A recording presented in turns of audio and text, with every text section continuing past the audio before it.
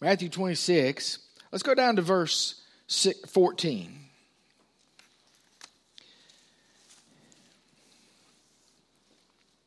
Then one of the 12, called Judas Iscariot, went to the chief priests and said, "What are you willing to give me if I deliver him to you?" And they counted out to him 30 pieces of silver. So from that time on, he sought opportunity to betray him. Keeping that same chapter and drop down to verse 20. When evening had come, he sat down with the 12, and as they were eating, he said, "Assuredly I say to you, one of you will betray me." And they were exceedingly sorrowful, and each one of them began to say, "Lord, is it I?" And he answered and said, "He who dipped his hand with me in the dish will betray me. The Son of Man indeed goes just as is written of him, but woe to that man by whom the Son of Man is betrayed. It would have been good for him if he had never been born." Then Judas, who was betraying him, answered and said, "Rabbi, is it I?" And Jesus said to him, "You have said it." Let's pray. Father, we thank you for your word. We thank you for your blessings, for allowing us to be here tonight. I thank you for the faithfulness of your folks that come out on a chilly Sunday evening just because they love you.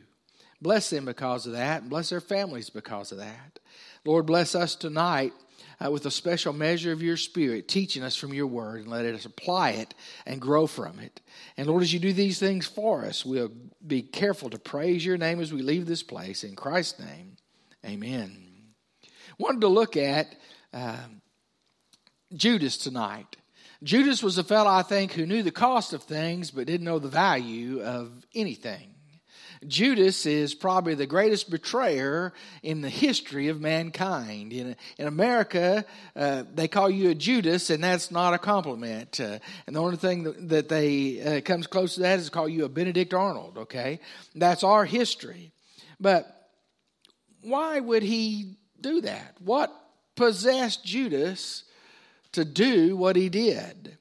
A.W. Tozer wrote a little book that says, "I Talk Back to the Devil." And in it, he says that money often becomes between God and men. If you want to realize how little money it takes to come between you and something else, he said, try this experiment. Take 2 dimes, put them very close to your face like this, and whatever beauty you were going to look on, you can't see for 20 cents. And he said, there's nothing wrong with money if you keep it in the right perspective. And I think that right relationships with God result from right priorities. Right relationship with God results from right priorities. And by that I mean if we have our priorities correct, money doesn't come between us and God. Relationships don't come between us and God. Power, fame, whatever you want to say doesn't get in the way of us and our God if our priorities are correct. And so let's look and see some things that we don't want to be like Judas and some things we need to guard against. The first one is out of those passages I read. We're like Judas when we put money above the master. We're like Judas when we put money above the master. Point A is treasure.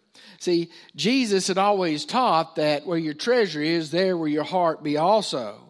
Okay? And that's very clear. And true treasure is not found in money or things. It's found in the kingdom of God and kingdom work. And it's not what we can acquire here. The old saying, he who ends the game with the most toys wins, is not true. Okay? That's just in the way it is. And so I think what we have to do is remember Judas never learned that lesson. Money was always more important to him. We need to understand, have we learned that lesson? What do we truly value? It works like this. If you truly value God, and if I truly value God, that's where our heart is. And it shows up in our lifestyle that we value God. If we treasure power or position or prestige or wealth or fame or relationship, that becomes our priority. And it doesn't take long for folks to realize what we really treasure in our lives. And then there's the truth. The truth was Judas was a thief. John 12:6 says that he kept the money changing, and he didn't care a bit that they'd spent so much money anointing Jesus. What he cared for was it wasn't going into the box, because he used to take what was in it. He was a thief. And so his treasure was actually money. But you see, anytime we put money above the master, we're like Jesus. And say, well, I would never do that. 1 Timothy 6:10 reminds us of this. It says, the love of money is the root of all kinds of evil. Not money itself, but the love of money. For which some have strayed from the faith in their greediness and pierced themselves through with many sorrows. You see, money is perfectly okay. It's when it becomes our priority that it becomes not okay. You see, Judas put money before the master, and we need to ask, have we, where's our treasure at? Where's our heart at? We need to ask ourselves that. I didn't agree with everything that H. Russ Perot, I can't say his name, always said. He's dead and gone now. He ran for president a couple of times and lost. But he did say this one time in a meeting, and I thought this was interesting coming from a billionaire. He said, guys, just remember, if you get real lucky, if you make a lot of money, you can go out and buy a lot of stuff. But when you do, it's going to break. He said, you can get the biggest, fanciest mansion in the world, and it has air conditioning. It has a pool. It has motors to raise and lower your garage door. He said, all you got to realize is think of all the pumps and motors that are going out very soon, and it'll take the edge off whether you want that.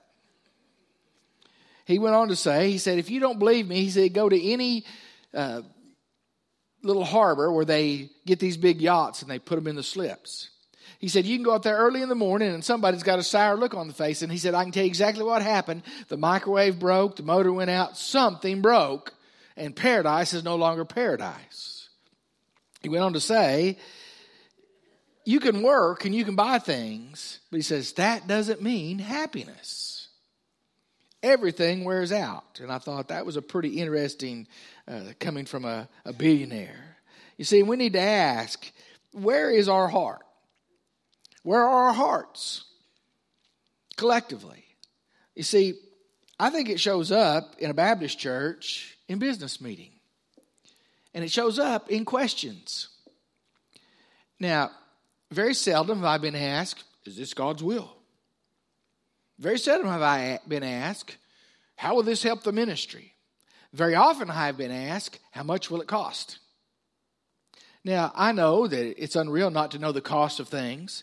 But you see, if it's going to be used for God's glory, I think that's the wrong question. The question always is, does God want us to do this at this time?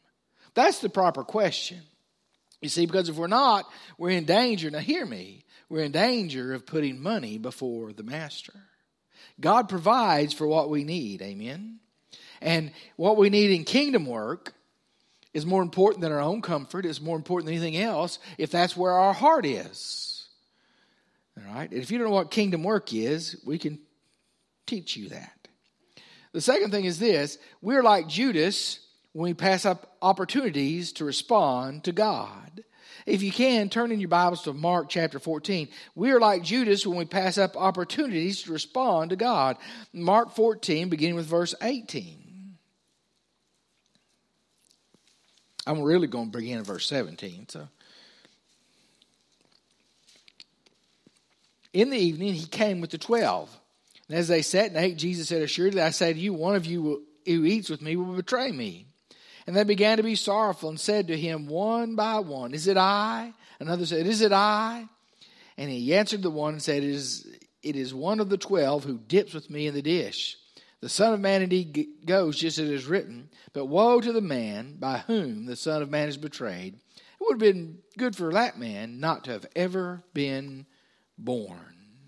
You see, what amazes me is that think of all the opportunities Judas had to get things right.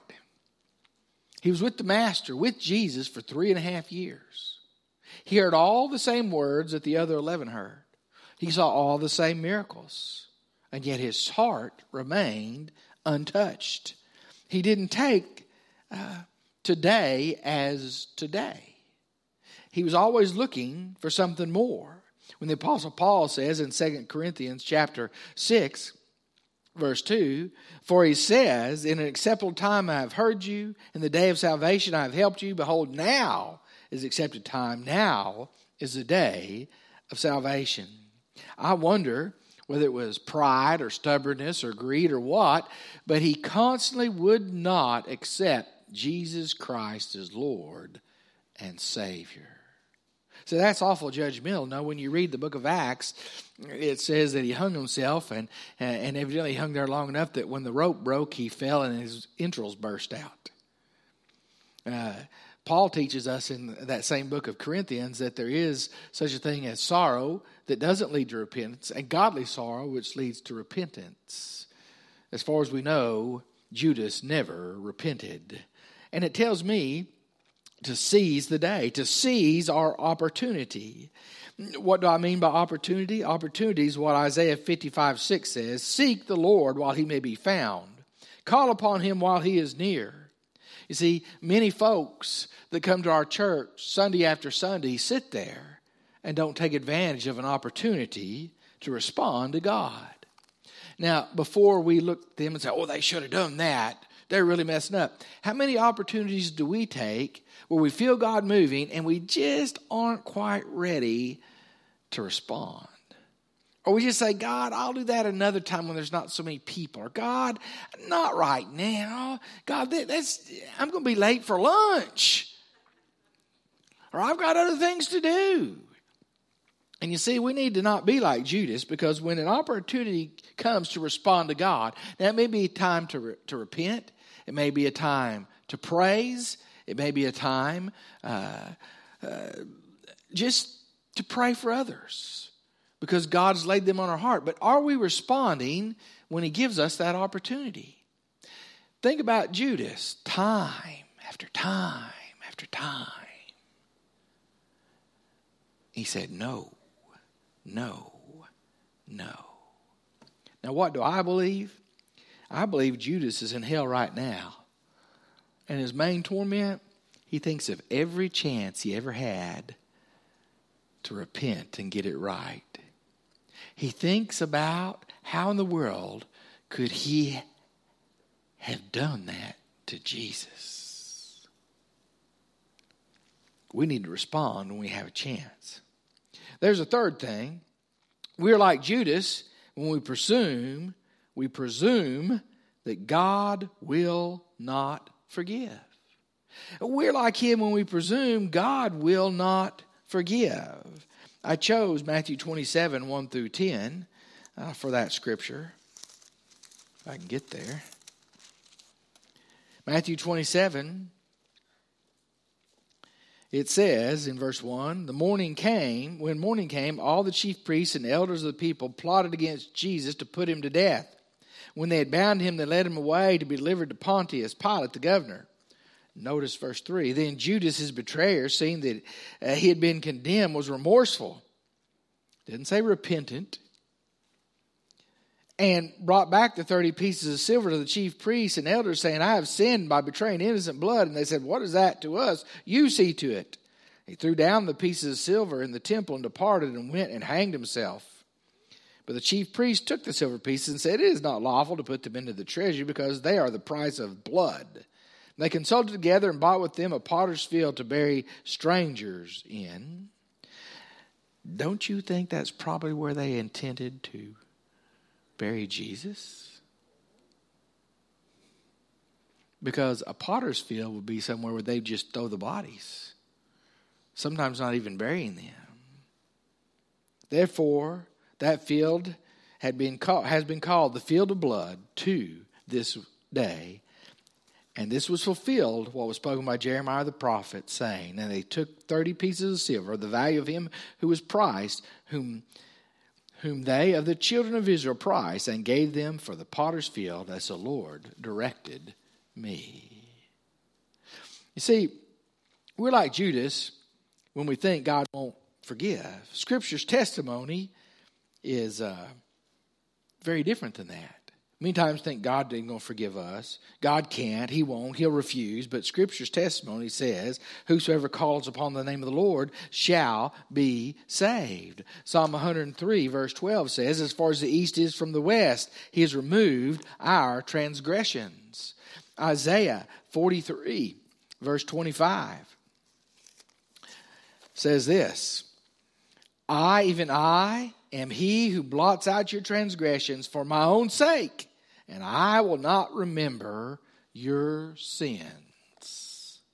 You see, Scripture's testimony is when we come to God in repentance, He forgives us. In the New Testament, we know or should know, every Christian should try to memorize 1 John 1:9. When we confess our sins, He is faithful and just to forgive us our sins and cleanse us from all unrighteousness. You see, it's our decision. We have to decide to come to God. We have to ask for forgiveness. And a lot of people refuse to do that, either because they don't think they need forgiveness or because they're unwilling to do so. Joshua 24:15 talked about our choice when he says it this way, and if it seems evil to you to serve the Lord, choose for yourselves this day whom you will serve. But as for me and my house, we will serve the Lord. You might have heard the name John D. Rockefeller. He was the billionaire who built the Standard Oil empire. And Rockefeller was a man who demanded high integrity, high performance from his company executives. One day, one of those executives made a $2 million mistake. And at the company offices, everybody had heard about it and wondered how long it would be before he was fired. And they were sure that Rockefeller was so upset about a $2 million mistake that everybody was scurrying away and busy in meetings or something so they didn't have to run into him, except for the fella who had made the $2 million mistake, and it was already on his calendar that he had to go talk to his boss. So he walked in. He was a little nervous. He approached Rockefeller's desk, and Rockefeller looked up from a piece of paper he was writing on. Didn't say a word, went back to writing. The guy said, oh no, it's my termination slip. He just knew he had it. He said, I guess you've heard about the $2 million mistake our friend made. He said all at once. Yes, he expected Rockefeller to explode. Well, I've been sitting here listing our friend's good qualities on this sheet of paper.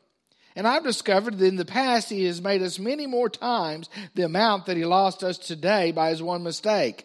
His good points, as far as I can tell, outweigh his bad points in this one human error. So I think we ought to forgive him.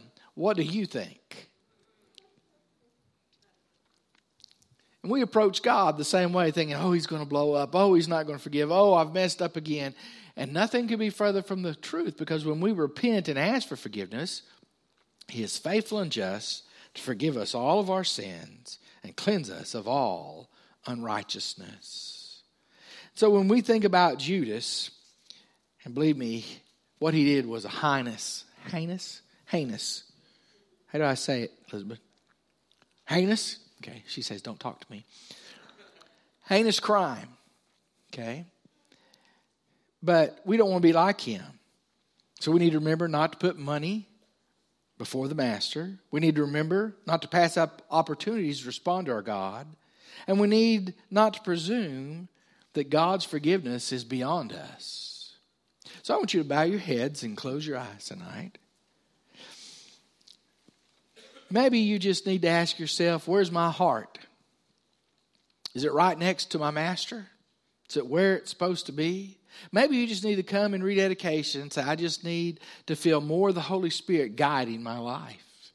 Maybe you need to come and join this church by baptism or statement or letter. Maybe you haven't accepted Christ and you need to do that. Maybe you just need to surrender some things to God today that you don't want to be like Judas. And I don't want to be like Judas. So I'm going to pray, we're going to stand, we're going to sing, and you come as you need to come. Father, thank you for today, for your word, for how you've blessed us, Lord, with our Christian brothers and sisters here to worship you. Father, now you have your way with us. Let us make the decisions that would honor and glorify Jesus. For it's in his name I pray. Amen.